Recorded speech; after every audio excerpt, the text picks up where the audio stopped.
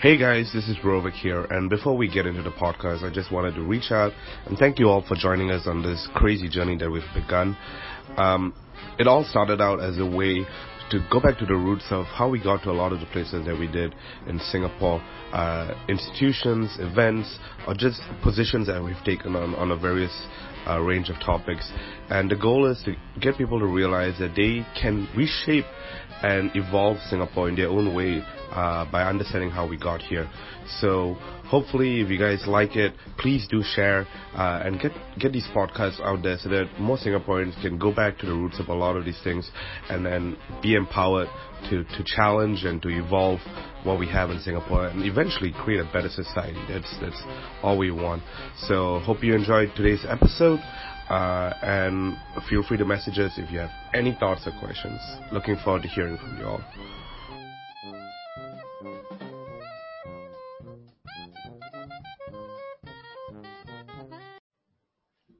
Hey guys, welcome to another episode of SG Explained. Thanks for joining us. This is our third episode and we're very excited to keep doing this. We actually have a very interesting one today. Yes, we do. I had a lot of fun doing the research for this, but we're essentially talking about Singapore's history before Raffles. I think a lot of us know the history from our social studies or history classes, but I was always very curious what happened before, because in my travels I've heard of like ancient empires and like kings and stuff like that. And I always wondered that why doesn't Singapore have that? It seems like we're an island in the middle of Southeast Asia, there should be something here. Yeah. And it was very cool to be able to see we actually do. And we have some good nuggets here that I think will make for some really interesting. Essentially, we're going to be giving a history lesson today. Yeah. But of course, a lesser known part of history about Singapore's colonialism. Yeah. Oh, that's a mouthful. But essentially, guys, today we'll be running through, definitely I know this year we're talking about Singapore's bicentennial, 50 years of self-governance, and of course, our 50 what birthday again? I think we're 53. 53, that's Yep. right. Yeah, 53. Really, how did you forget this? Yeah, I should be totally, yeah. But anyway, here we are. Yep. Are you ready, Rovik? Yep. Today's going to be... I just want to quickly note for Okay. those who are watching us on Facebook Live that for the first time I am not wearing black. People have been commenting how we've been conforming our uniform, and so we're different. That's a big thing. I'm still wearing black. Yeah, you'll stay boring. We're trying to keep it interesting. Old is gold. So let's get into it. Okay. Let's go way back in time to the first ever mention of Singapore, the island that is known as Singapore. Okay. So the first time it was actually mentioned is actually disputed. It's between two different sources. So we have one which is all the way in Greece, and it's mentioned maybe in the 2nd century. That's what some of these resources tell us, but by this guy called Ptolemy. And what happened was that Ptolemy is a Greco-Roman scholar, and he has this famous book called Geographia. And basically what they say is that they mention the island of Singapore at the southernmost tip of the Malayan Peninsula, and they call it Sabana. So that's one of the names that we have. That's Sabana. a long time ago. Yeah. The other one, so you can imagine one ancient source of history is in Europe. The other ancient source is actually, as you would expect, Chinese.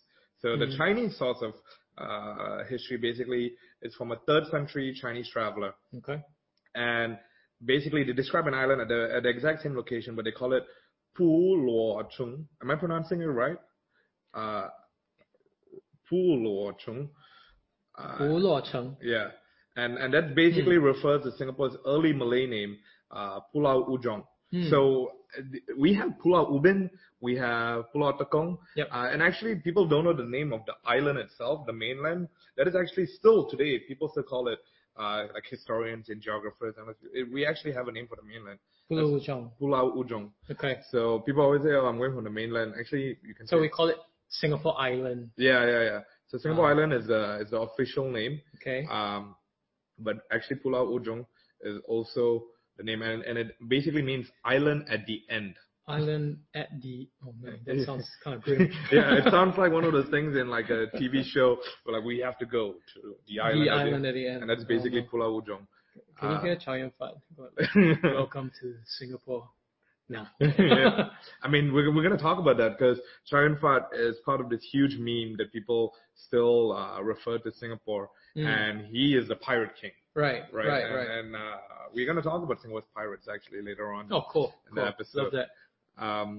But anything pirate is exciting. Yeah. But I think we should get to how we got the name Singapore or Singapura. Singapura. Yeah. Before that, it was called Temasek.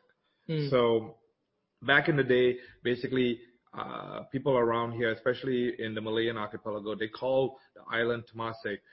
But there was a series of things that were happening around that time. Singapore was basically right in the center of a lot of battles. Empires used to exist, and people used to be fighting all around this area.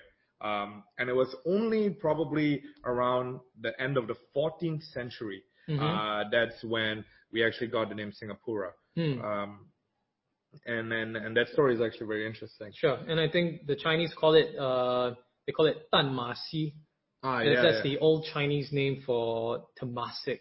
Right. I think most of the Chinese things that we're hearing right now are all pretty much like a direct translation of Malay. So it seems like Temasek is like Dan Ma Si. I think that's like some kind of direct translation for something. That makes a lot of sense. And so there were actually many things that were happening, right? So maybe your research, you can tell me if I'm wrong. But there were the Chinese that were basically going around, basically trying to explore and do trade in the region. Yep. But there were a number of key empires, right? So we have the Chola Empire, which is basically one of the great empires from South Asia. Yep. You had the Srivijaya Empire. Okay. And so that was... so we're talking Game of Thrones right now, right? Yeah, this is... So Chola, Srivijaya. Yeah, you have the Majapahit. The Majapahit. Empire, which is basically the Indonesian Empire. Which is somewhat like... that forms the current Indonesian archipelago as a country. Basically, right? That's where they say like the origins come from. And with the Majapahit Empire, like if you want to compare it to anything, you have to think about. You do watch Game of Thrones? Yeah, I do. So basically, the Iron Islands, right? Is basically these people. They don't really care about the actual land. They just rule on the sea, and so that's essentially what they do. They are the Iron Islands of Southeast Asia. Okay. And they only care about maritime stuff. And there's one more important empire, and that's called the Ayutthaya Empire. Ayutthaya. Yeah. And so that's basically around, it's close to the Siamese Empire. It's Cambodia, Thailand, that region. Okay. And so if you imagine what Singapore is, we have the Ayutthaya Empire on top. We have the Majapahit Empire, all around the islands, and then you have also the historical Srivijaya and Chola Empire making its way. And so Singapura basically was in the middle of a lot of stuff, and that kind of lends to a lot of historical stuff. Right. We're going to see sieges, we're going to see battles, and all kinds of stuff. Yeah, that's really interesting. I mean, let's get right down into the direct history of all these different empires. Yep. And of course, how this whole entire Game of Thrones is happening. Do we want to talk about the famous man? Well, in the meantime, guys, if you have any questions about Singapore's pre-colonial history, which is what we're talking about today, please leave a comment about what you want to hear about. Maybe as part of our discussion today, we can actually talk about it. Yep. And we can also try to explain what we know. History is a really long time to explain. But if you've got some interesting bites, I think we really want to hear from you. So leave a comment. Yep. So let's get down. Yep. So we'll start with Temasek. Okay. Temasek actually existed in the Srivijayan Empire. So Okay. that's probably one of the earliest, like, empire-based histories of Singapore, Okay. Singapura. Hmm. And it was a small trading outpost inhabited by the Orang Lauts. Okay. Uh, And Orang Lauts mean... so these were people who were loyal to the Malay kings, and they were basically like your coast guards, and like the people who basically were making sure that the island was protected. Okay. So they patrolled the sea areas, repelling pirates, Okay. and directing traders to Malay overlords' ports and maintaining those ports' dominance. I see. So there's a see. lot of very interesting stuff happening in this outpost, and it Hmm. actually rose from a small trading outpost into a center of international trade with the Yuan dynasty. So basically, Singapore was already a port way before Raffles came, and I think a lot of people don't know that about our country. I think the Orang Laut are actually ethnic group living in Singapore and Peninsular Malaysia, Yep. the Rawa Islands as well. So they were just people living on coastal islands. Yep. Yeah, and I think they formed the population of the people there that made up, and they were also quite loyal to the kings over there as well. Right? Yeah. And really, so really cool. a lot of people still say, if you want to talk about the true Singaporeans, quote unquote, you kind of only talking about the Orang Laut. Like everyone else is an immigrant. True. So like that would include me and you, right? Yeah, I mean we're not that old. This is like only a couple of 100 years old, and like. Wow. It's just a couple of 100 years. I mean, compared to the whole history. So yeah, that's basically Temasek.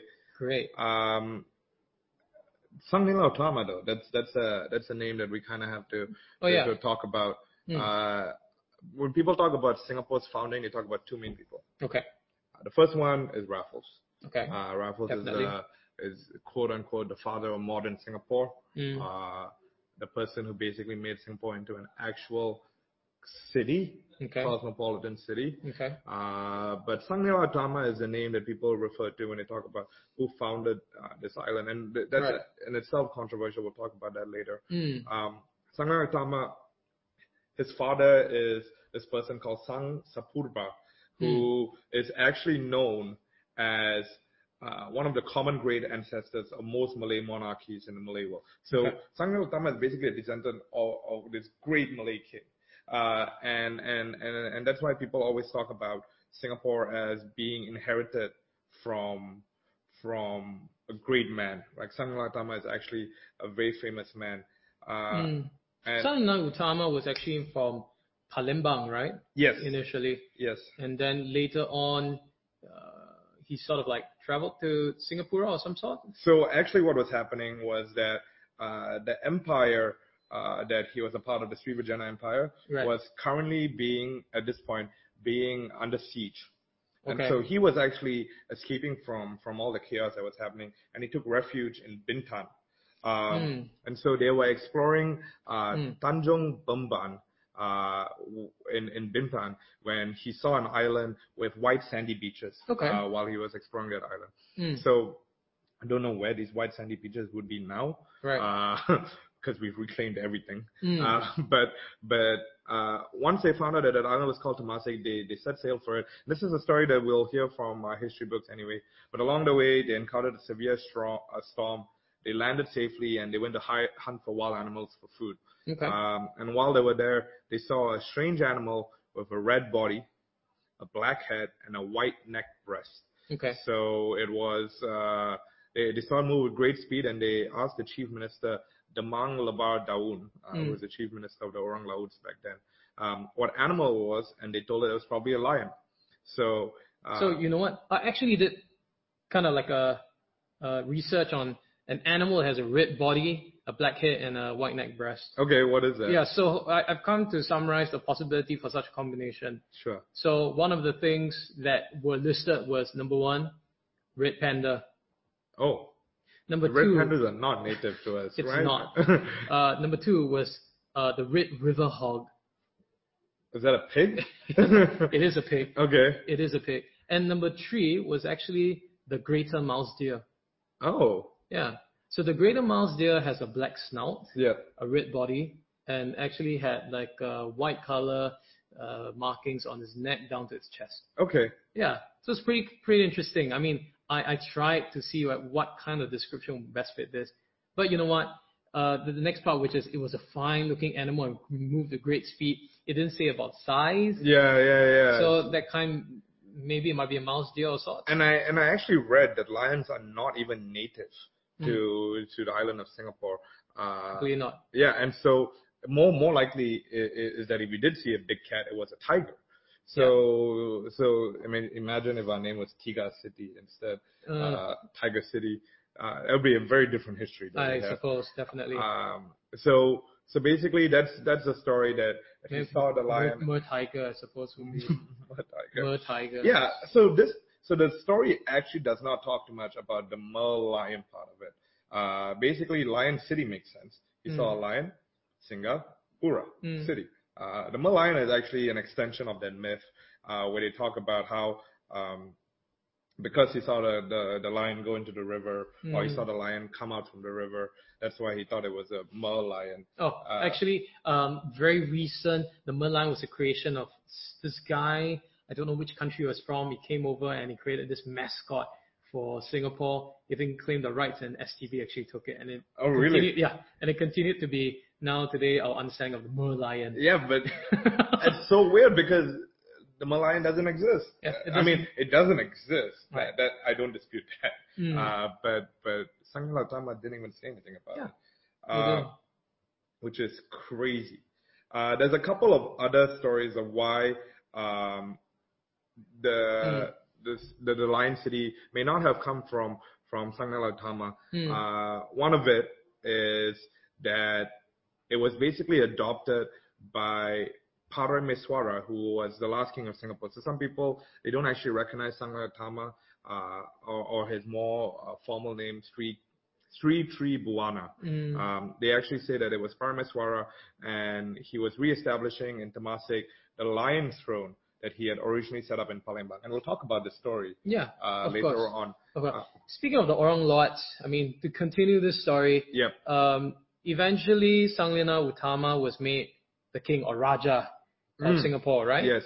And he essentially renamed Temasek to Singapura after you see that red creature that dashed into the forest. Yeah. And he made his capital at the mouth of the Singapore River. And, well, that area actually, that settlement had actually a hill and a spring. And we're talking about Fort Canning Hill? Yeah, and we're talking about Fort Canning. So, I mean, historically, we wonder if they say, where is this fresh water spring happening? Actually, it kind of existed even almost into Raffles times as well. Yeah. So what happened to the spring that exists on the west side of Fort Canning was it served as a source of water in the early days of Singapore. And then the spring was called Bunker Larangan, or Forbidden Spring. Okay. At the woman of the ruler's house was said to bathe in ancient times. In the early period of the 19th century Singapore, the stream was used to provide clean water for the ships until it exceeded the capacity. So what you're saying is that Fort Canning Hill was basically the heart of a kingdom purely based on the fresh water and a strategic location to the mouth of the river. Yeah, definitely. And so we had a kingdom here. Yeah, exactly. And what happened to the spring was that people started digging out wells, and then the entire spring just kind of like dried up. Yeah. And then that was the end of the spring. So we don't really see the spring today, but it's actually pretty recent that the spring was still alive. Yeah. And that was the history of that, the capital of where Sanglila Utama established his throne. Yeah. So actually, for our Facebook Live viewers, if you have been to the National Museum, you would have seen actually some of the key artifacts that have been discovered. There have been artifacts that have been discovered around Fort Canning Hill that do point to this famous kingdom that has been set up in Singapore. Yeah. That's crazy. Yeah. And of course, following on,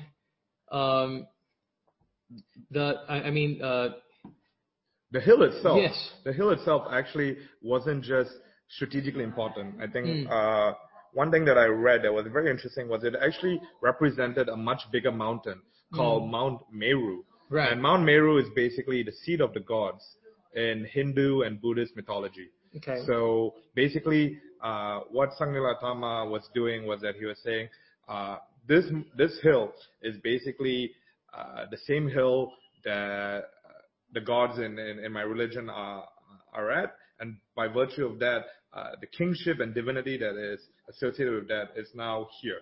Right. Right. And so in Southeast Asia, he was basically making that mark, and he asserted his role as not just a king, but a semi-divine ruler. It's like a common theme among kings, to be honest. Yeah. Right? Yeah. They ascend and become gods. Exactly. Yeah. That's pretty cool. And yeah. He gave himself a super long name. Okay. Do you want to read it? I think you may have a better chance. It says here, I don't know whether I'm pronouncing this correctly, Sure. and honestly, I think that's more of your native tongue than mine. I think, yeah, okay.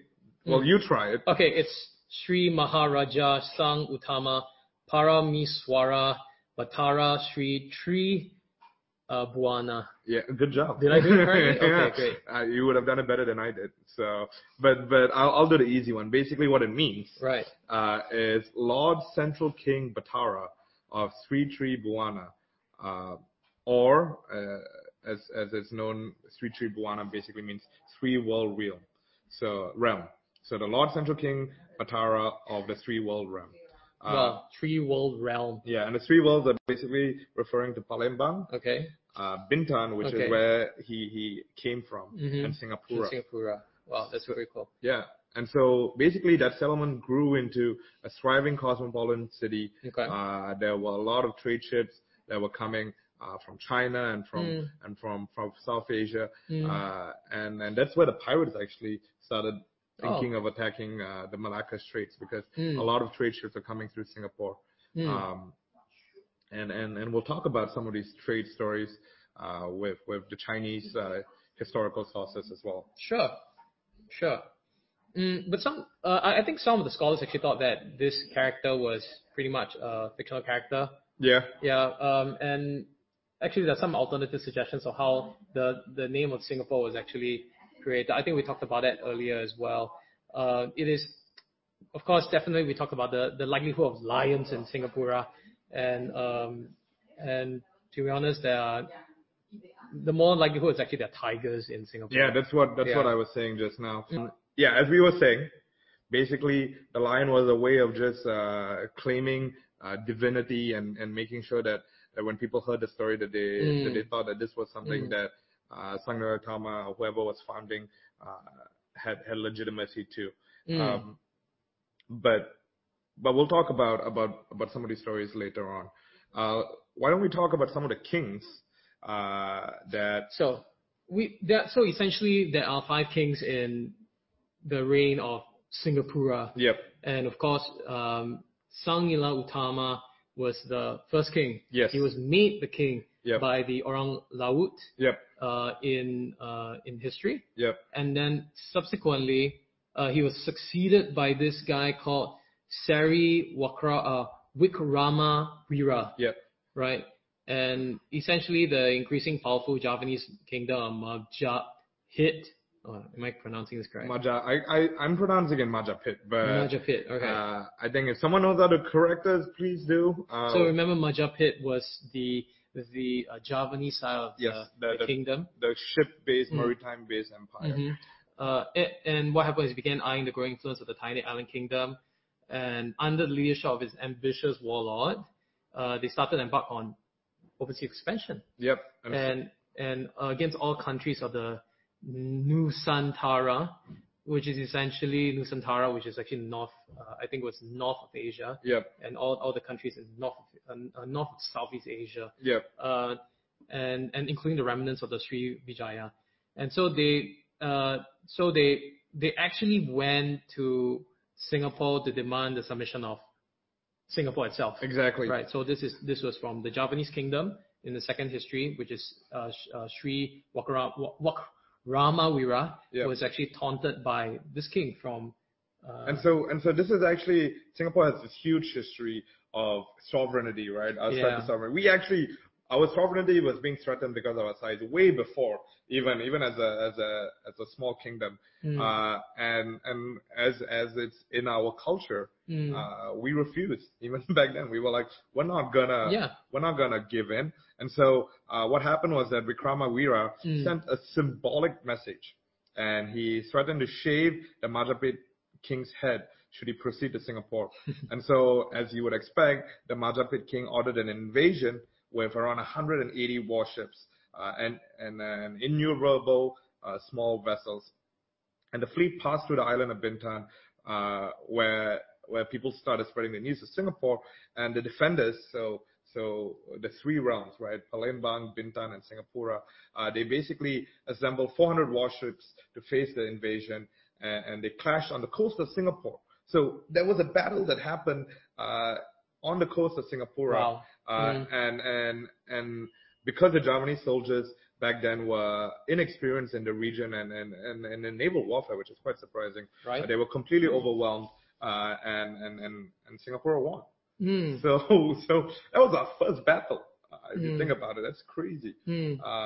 Back in around 1347. So talking about 400 warships from the Singapura side and 130 other warships from the 180 warships from the Majapahit side. Wow. Yeah. So I'm just thinking that the odds are pretty grim for the 180 warships. Yeah, right? you don't mess, right? I mean, if you think about it, right, a lot of Singapore's history, people have asked, like, why do we want to talk about stuff like this? Like, it's even before Raffles and even before our state as a city. But, I mean, we were a small island all the way.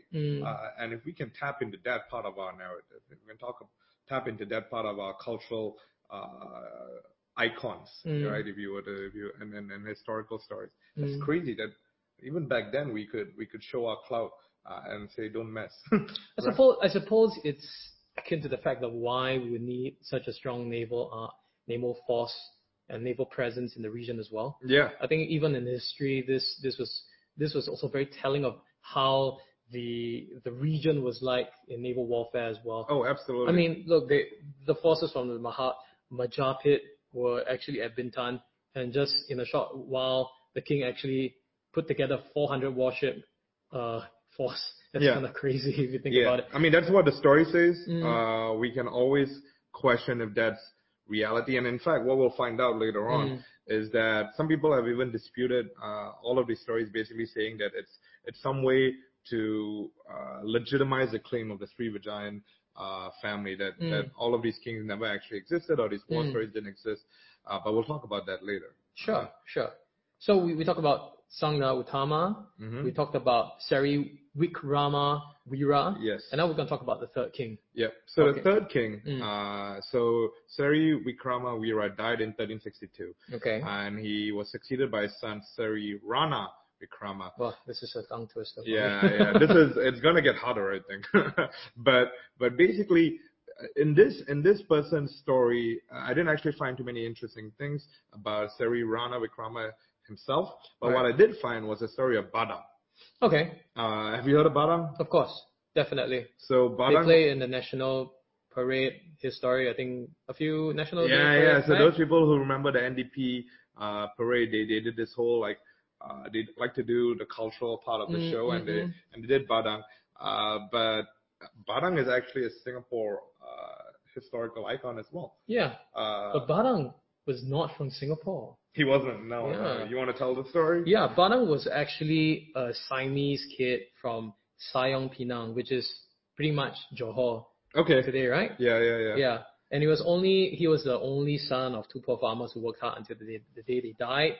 So as a young man, Badang had to work as a coolie for a rich farmer. Yep. And essentially, it was almost like slavery in those days. Okay. Yeah. So so he was just slogging his days away. He was actually a slave. Wow. Yeah, he was actually a slave. I think for his own survival, he had to be a slave. So he didn't really get paid and received only a few handful of rice each day. So that's what happened. So this was really hardly enough hunger for such amount of work. So Badang relied on catching fish for extra sustenance.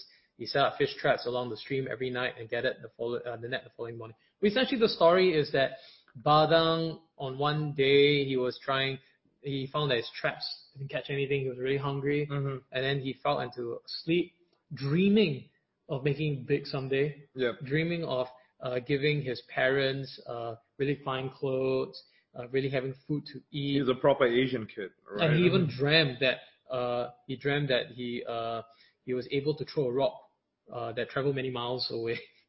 Yes, I remember this part of the story. And he also dreamt that he swallowed something that came out from the mouth of an ugly beast, and that was able to give him strength.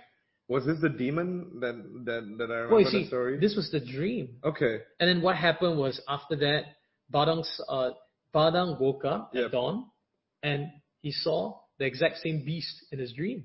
Oh wow. Yeah. I forgot about this part of the story. So the beast was what they consider a hantu air, which is essentially a water spirit, a water ghost, if you want to call it. Yeah. Oh, you know what we should do a whole episode about? Ghosts and supernatural stuff in Singapore. Yeah. Well, I think that would be I remember. Well, let's not distract ourselves. But I remember what's the white lady called? Pontiana. Yeah, Pontiana. Oh my okay. God, that would be Maybe we story. could do a list of different kinds of ghosts and their sightings as well. Right. But anyway, the beast was a hantu air, really essentially the water ghost or water spirit, and it could just basically take the form of flora and fauna and bodies of water. So in some other versions, he looked like a short old man with long beard and long white hair. Okay. So that's what it is. But essentially, Badang saw this guy or saw this demon. He went up behind him and caught him by the hair. And essentially, this demon was really timid and he was scared of his wits. That's a real bold move. Yeah. I mean, for a person who just dreamt about if beasts. I saw a demon, I'd be running away. I wouldn't know how to deal with it. But essentially, this hantu said that he will grant Badang any wish if he spared his life. Okay. Yeah. So Badang thought about having the powers of invisibility, but he thought, you know what, I'll get caught and get hunted. So he said, nah, maybe not that. He thought about maybe having riches, but he was a slave. Yes. So therefore, anything he had in possession was his master's. Oh, that's a horrible system. You know what? So he decided maybe that's not a good idea. So instead, he actually wished for strength. Okay. Yeah, and then the demon said that if you swallow whatever I cough up, then you'll gain that strength. So the demon vomited all its fish, and Badang essentially just took all the fish, one bit and just ate it all. How much fish did he eat? I don't know. Yeah, but anyway, I mean, fish coming out from somebody else's mouth, that's not a good idea. But in some other stories, the demon actually caught up 2 red gems instead of fish. So kind of. I would swallow the gems much easier than really? The fish. If it's a really big gem. Okay, fine. If it's a really big gem, Willie. Well, I guess not. When they talk about throwing up gems and collecting gems, that sounds like totally like a game. Yeah. Yeah, right. I mean, sounds like Badang was playing a RPG of sorts. RPG. Yeah. But you know what? So through the demons, Badang came immensely strong, and he walked back and he tested his strength with the trees, and he cleared the forest for his master. And the master was essentially so grateful that he actually freed him from slavery. Oh wow. Yeah. So okay. So conveniently, I think he just said. I think it's more like he didn't want to mess with him. Yeah. It was like, where did that strength come from? I don't want to know. Yeah. You know what? You're free to go. So although it's attributed to the fact that he cleared the forest, but I think he's scared of his wits. Yeah. Okay, but essentially, he went on to go to Singapore to find work. So that's how it's connected. Yeah, exactly. So Badang eventually landed on Singapore. He was on his way there, or in Singapore, he saw 50 people trying to push an entire boat into the water, but they couldn't. Like how big of a boat are we talking about? I don't know. It just says a really heavy boat. Okay. I don't know what heavy boat this is, but it took 50 men. Yeah. And even the king sent 300 men to push this boat, and it just wouldn't go. And this is the king that we were talking about, Seri Rana Wikrama. Yeah, exactly. Okay. Yeah. So this same king sent 300 men to actually push the boat into the sea. Yeah. But they just couldn't. So when Badang saw it, he just said, "Hey, he just waltzed on up. He just said, you know what? Let me try it." And they go like, "You know what? You're so scrawny." Oh yeah, because he was always a small guy. Yeah, he was. And said like, it's not gonna work. But until he protested and said, "You know what? Give me a shot." And the king went like, "Okay, fine." So he managed to push that heavy ship or heavy boat into the sea. You know who Badang kind of reminds me of? Who? Captain America. Really? Oh yeah, his transformation. Exactly. I mean, Captain America became huge. Yeah. And Badang didn't. But I mean, we have a Captain Singapore, right? Yeah. Technically, Badang is Captain Singapore. So I suppose there's hope for scrawny guys out there.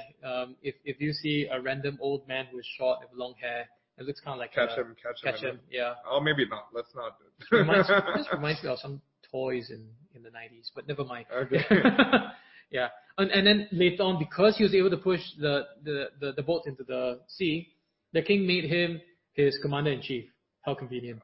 That makes sense. Right. Yeah, but of course, because he was able to have the strength of 300 men. Exactly. That's incredible. But essentially, the next part of the story is that he often helped the villagers, and then he moved on. And then there was this king of Kalinga, which is in India, who heard about this story. He decided to send one of his strongest men for a challenge with Badang. Mm-hmm. And they basically had a test of strength, and they were both equals. So there was someone who was just as strong. Exactly. Okay. Wow. So they had one final test. Where did all these strong people come from? There are a lot of demons out there.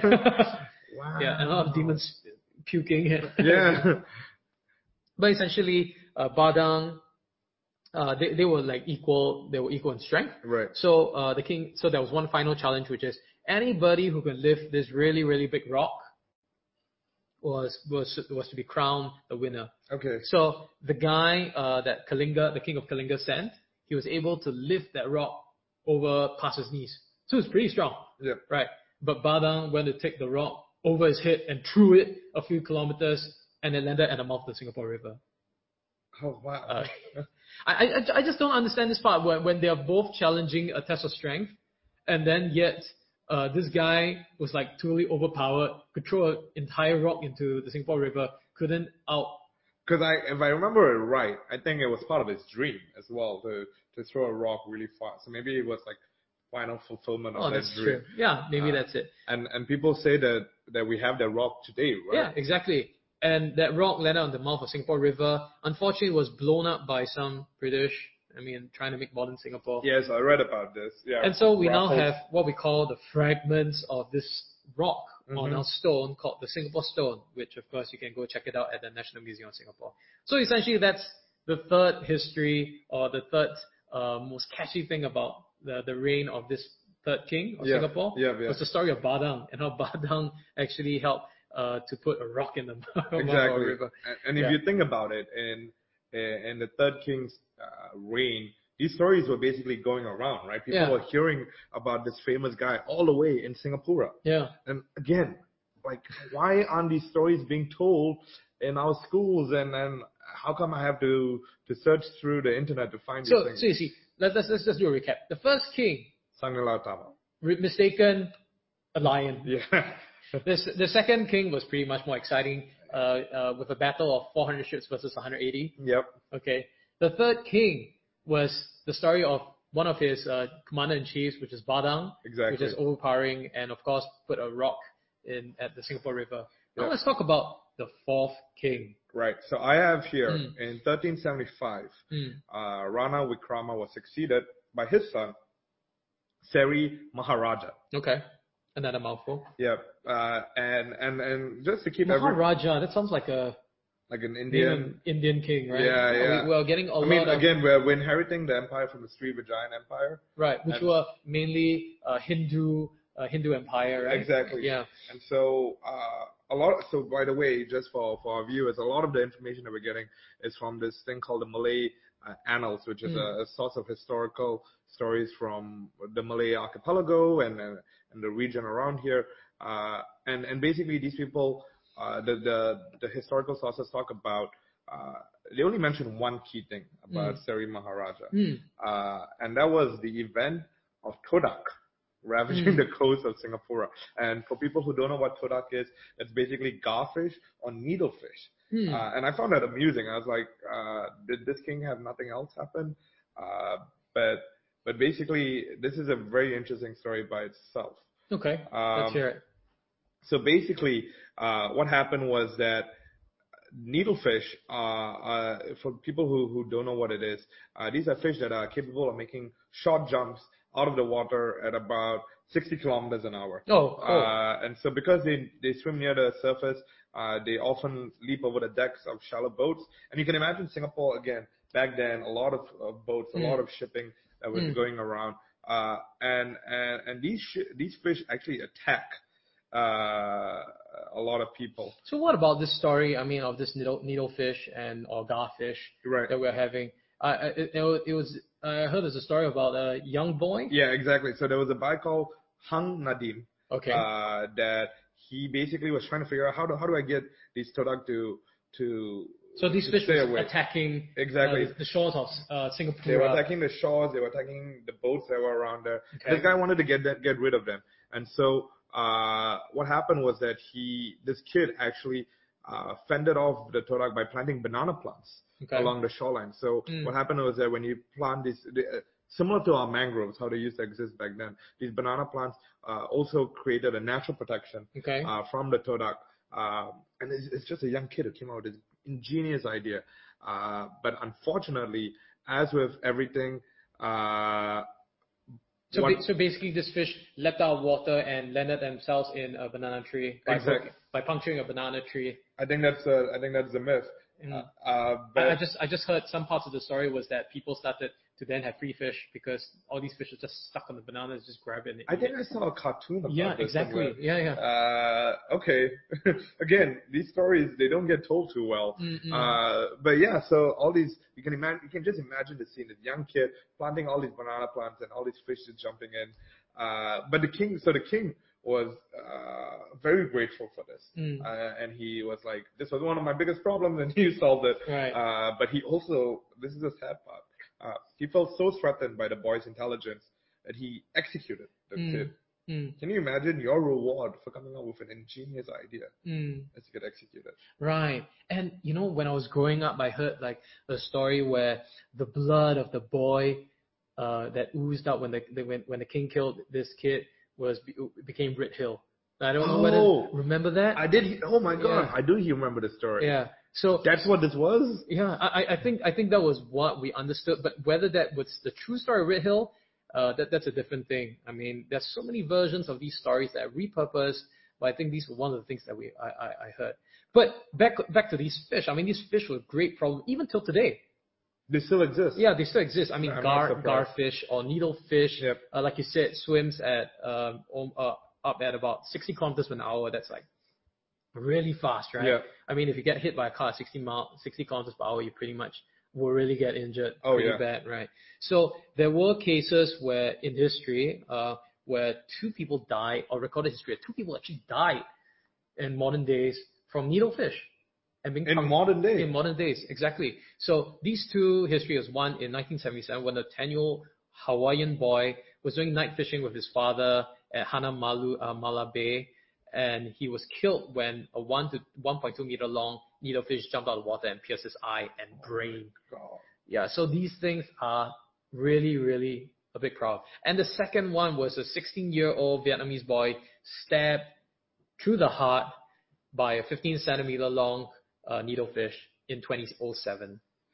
I would be very happy if I never ever have to see a needlefish. So and this was in Halong Bay. Yeah. Yeah. So really, these needlefish was truly a problem, and just understanding that how scary this needlefish is, you will see how big a problem it was for the king. Yeah. People couldn't really fish; they were getting stabbed to death while entering the water. Exactly. And this banana fish really helped to save them from the coastline and really to collect this.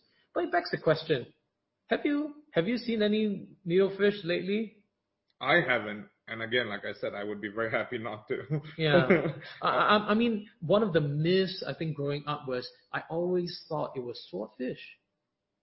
I always thought it was a swordfish or merlin or something like that, jumping out of the wall and stabbing a banana tree. Yeah. But actually, in reality, it's actually a smaller fish at about a meter long or 15 centimeters called the garfish or needlefish. Huh. Yeah, so pretty interesting. Yeah, very interesting. So again, we have four stories, each from a different king. We have the Lion City, we have the war story, we have Badang, and we have the needlefish story. So many interesting things from our history. Yeah, so the fourth king was all about solving that problem with fish. Now let's talk about the last king. And I've heard the last king is the most interesting one. Oh, really? Okay. Yeah. Because it involves murder It Okay. involves a siege, and it involves basically people. This was the last king, of Singapore. So, just to give some context again, the empire more or less that is being based in Singapore is the Sri Vijayan Empire, and this is an empire that is contending with the Majapahit and kingdoms around as well. Basically, people were getting very jealous because Singapore was actually prospering. Singapore was prospering, and people wanted to figure out a way to get rid of it. Or rather, take control of it, right? Take control of it, right? And so the person in charge, they give the name Parameswara. Okay. Now, Parameswara isn't actually a name; it's a title that was given to a lot of people in that region. Some people say the actual name is Iskandar Shah. Okay. So it's a bit disputed. Parameswara is actually a Hindu name that means Supreme Lord. So that's why there's that dispute. And so basically, this person ruled Singapore from 1389 to 1398. Right. And what happened was that one day, because of a series of events, the Majapahit Empire actually attacked the kingdom, the island kingdom, and they tried to basically create a new stronghold in that area. So the Parameswara fled. Yeah. And essentially went on to Malacca.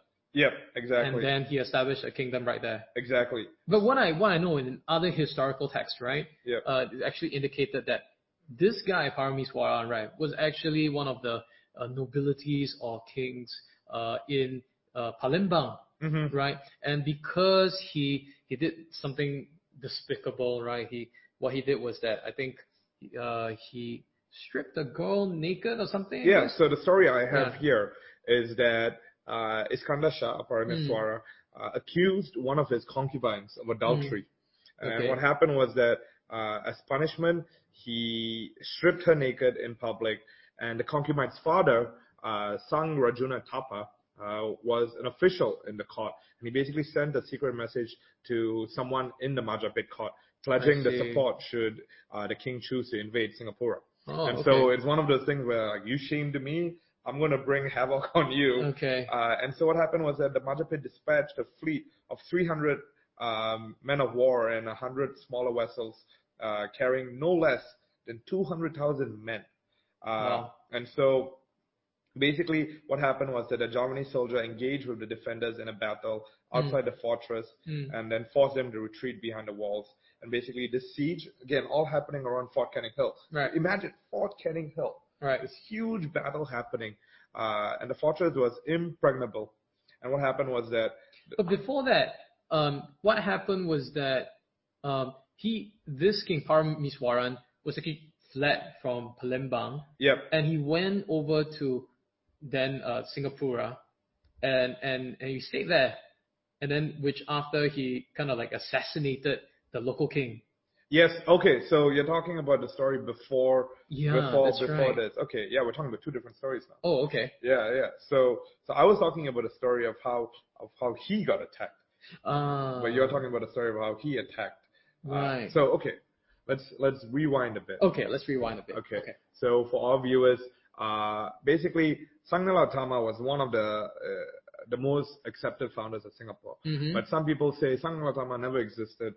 Like we mentioned, the Malaya annals, basically, a lot of people disputed as these people never existed. Parameswara was the only one that was considered factual. Okay. And because Parameswara was basically still part of the Sri Vijayan Empire, people say that he and his compatriots created the illusion of all these other kings and all these other stories in order to make him more legitimate. Okay. And so that goes back to your story. Actually, how did he become king? He actually came and murdered the ruler of the island and took over the throne. And the lion's throne was actually, like we mentioned before, his way of carrying on the lion throne of his previous empire. Right. And the reason why he went to Singapore then was because of this whole shame of the concubine. Exactly. So that's one of the stories. The other story is basically the concubine thing happened as a result of him later on having to get attacked by the Majapahit Empire. Right. But what we know is that he eventually became the king of Yes. Singapore. So the facts as we know it, regardless of the myth. When so he fled. this gets really messy because this is a messy part of Singapore history. The facts or the most factual things. He was king. He did get run out of the country by the Majapahit Empire. And everything in between those things and before and after, they're fuzzy. So how did he become king? Did he inherit it from the Srivijaya Empire, or did he escape Palembang and take over the throne? Right. That's disputed. Okay. What happened in between? How did the empire get under siege? Was it because of this concubine story? That's also a legend, right? But essentially, those stories are just things people tell. Right. To make it interesting. But what happens? The Majapahit Empire actually made a siege onto Singapore. Exactly. And what happened was that it didn't go so well for Parameswaran. No. And he fled Singapore and went to Malacca. Yeah. And so back then Malacca still wasn't like an actual city center, or at least as far as I read. But him going there actually made it something. I see. So that's actually a very interesting story. And I actually have another piece of information. So you were talking about Red Hill previously, and that was the kid in the previous king's empire being killed. That's right. That's the fourth king for being too smart. Yes. Right. I actually have an alternative story. About Red Let's Hill. hear it. And so remember how we were talking about the siege that was happening? Yes. People were stuck in the fortress. The story goes on actually to say that after a month, food in the fortress began to run low, and the defenders were almost going to get starved.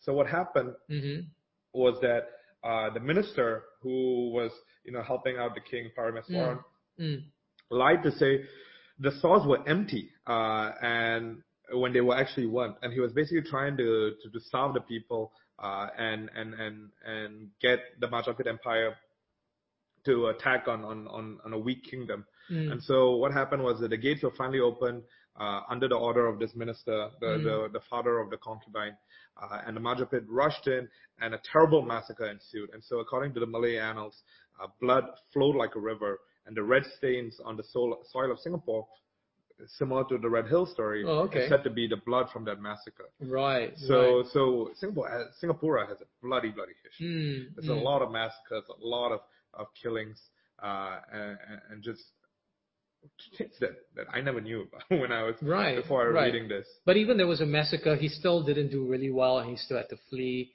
from the Singapore kingdom. Exactly. And he landed on Malacca. Exactly. Oh, okay. So archaeological evidence actually suggests that main settlement was abandoned around this time. They can confirm that. Right. And they still say that these things did happen. Right. Okay. Fort Canning Hill has that.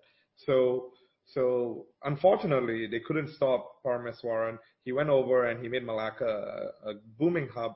And Malacca actually began to gain effective control of the straits, expand its influence to Sumatra, and actually managed to push back on the Majapahit Empire again. Oh, okay. And so did they gain back Singapore? Yeah, so they actually reabsorbed Singapore, and there's this famous Malaccan admiral called Hang Tuah, who also we can probably do a whole episode about. But this person actually was the warlord that took over Singapore. Oh, okay. So it's crazy stuff. Right. And I think these are really parallel accounts from Chinese Zheng He annals to the Malay annals to even Portuguese accounts as well. Yep. I mean, they have very similar, some varying differences in their accuracy for history. Yep. But essentially all point to the existence of this king, Parameswaran. Yep. And of course the formation of Malacca as well. Yeah. I think what happened was that Parameswaran would later became Iskandar Shah. Yeah, so the same name. Yeah. Yeah, and so I think there's some confusion as to whether Iskandar Shah was the son of Parameswaran, or Parameswaran was actually Iskandar Shah himself. Yeah. So I think that there were lots of really evidence that were trying to trying to see whether they were the same people or whether they was actually father and son. Yeah. But what we understand is that Zheng He, the then legendary explorer from the Ming Dynasty, and was his expedition down to this region in Southeast Asia, he actually went to meet Parameswaran. Yep. And he made him a Muslim. Yeah, I read that too.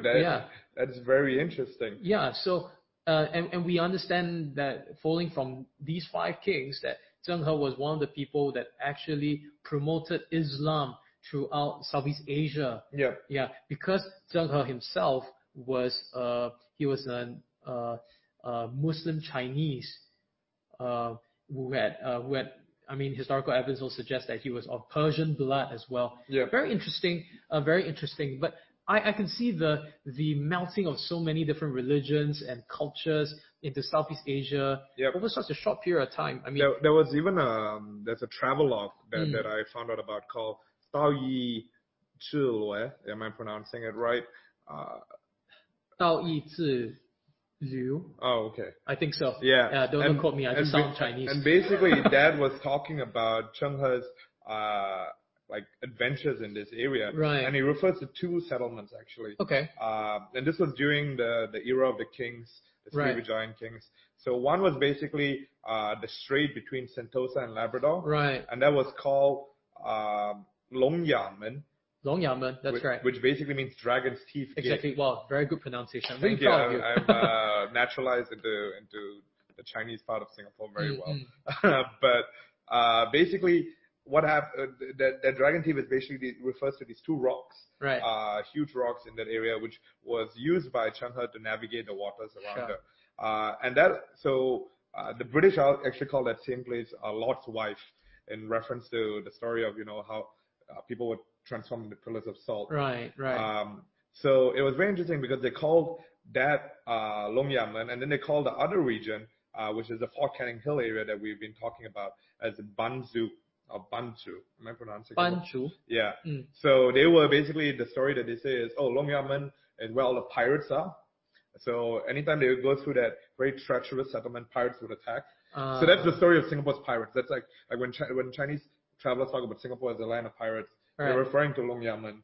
Right. And then Banju is Fort Canning Hill area where the kingdom was. And so Zheng He actually was witness to a lot of this. He even mentioned later on how these people did get attacked by the Majapahit or the Sai, or like, they basically pirates. Yeah. No. So they were talking about later on when Parameswaran got run out.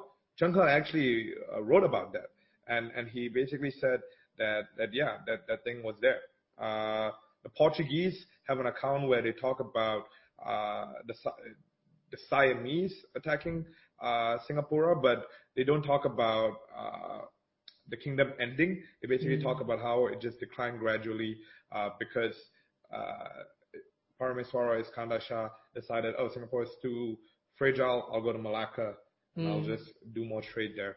So there's a lot of difference in accounts, but ultimately all of them talk about the same thing. Right. I'm just thinking that Southeast Asia has so much history, so much culture. I mean, the region around it, and really Singapore is right smack in the middle of that action as well. Oh yeah. Yeah. And I mean, with these 5 different kings, but what we are seeing is that if you look at it broadly, you are seeing 2 large empires clashing, and then one visiting empire trying to see what is going around in this region, like Chinese. So we have even Buddhism, we have Hinduism with animism that's coming in, different people, and then here we have Zheng He bring Islam into the region. So surprisingly, I think this area is such a melting pot of different cultures. Oh yeah, and it gets so confusing again because everyone has an agenda in promoting that history.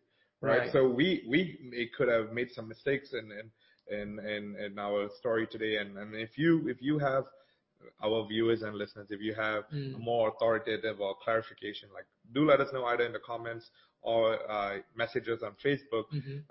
But it's crazy how so many things happen. So just to kind of conclude this whole narrative. So there were kings, there were empires, there were wars, and there was Changha just going around. What happened was that ultimately the local the Muslim forces kind of took over the region.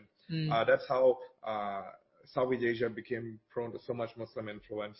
And then thereafter this story, we have the period of the colonists as well. Yep. Became the colonized, whether it's Portuguese, Yep. or the Spanish or the British. Yep. And then thereafter, shortly after, we've seen Raffles. Exactly. So really, I think we've been concentrating so much in the history of maybe Sangyanai Tama or maybe Raffles, but really this area of Singapore has so much history, so many kings, so many battles, so many folklore and myths. Oh yeah, and again, I learned this in college at some point, but we use myths and stories to talk about some of our biggest cultural values. Right. Right. We use narratives like this to kind of make us more confident and more embedded in who we are. And if we forget about this part, or we just throw it aside, I don't know if we're completely embracing what it means to live on this island. Even as an immigrant, I still tap into the narratives that happen on the soil, right? And that's just amazing to think about. So yeah, I think that's the 1 hour we have for today. Yeah. I hope that we've lambasted everywhere with so much historical stories. And if you want to read more, there's a lot of resources online. I highly encourage every Singaporean to go and look for some kind of historical book. Wikipedia was actually very useful in this. There was a lot of clicking through the rabbit hole, but Wikipedia has a great amount of information on all these empires, and it's really interesting to read. And hopefully you've learned some fun facts. There's so many side episodes that we can do.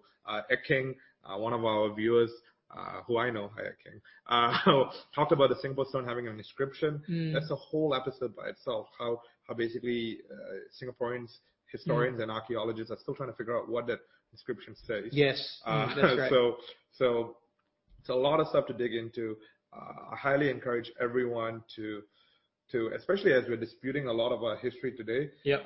And I think that's fair. Like, it is worthy to reevaluate some of the stories we're told, to ask ourselves actually where do these stories come from, to take a broader look at it. Of course.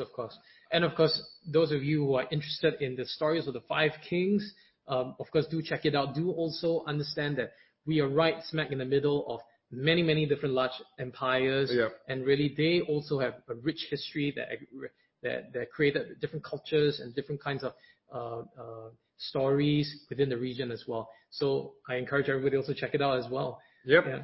So anyway, that's all we have for today. That's it. So my name is Willie and this is Rovek. And hope that you join us next time on another episode of SG Explain. Yep. All right. See you guys. See you.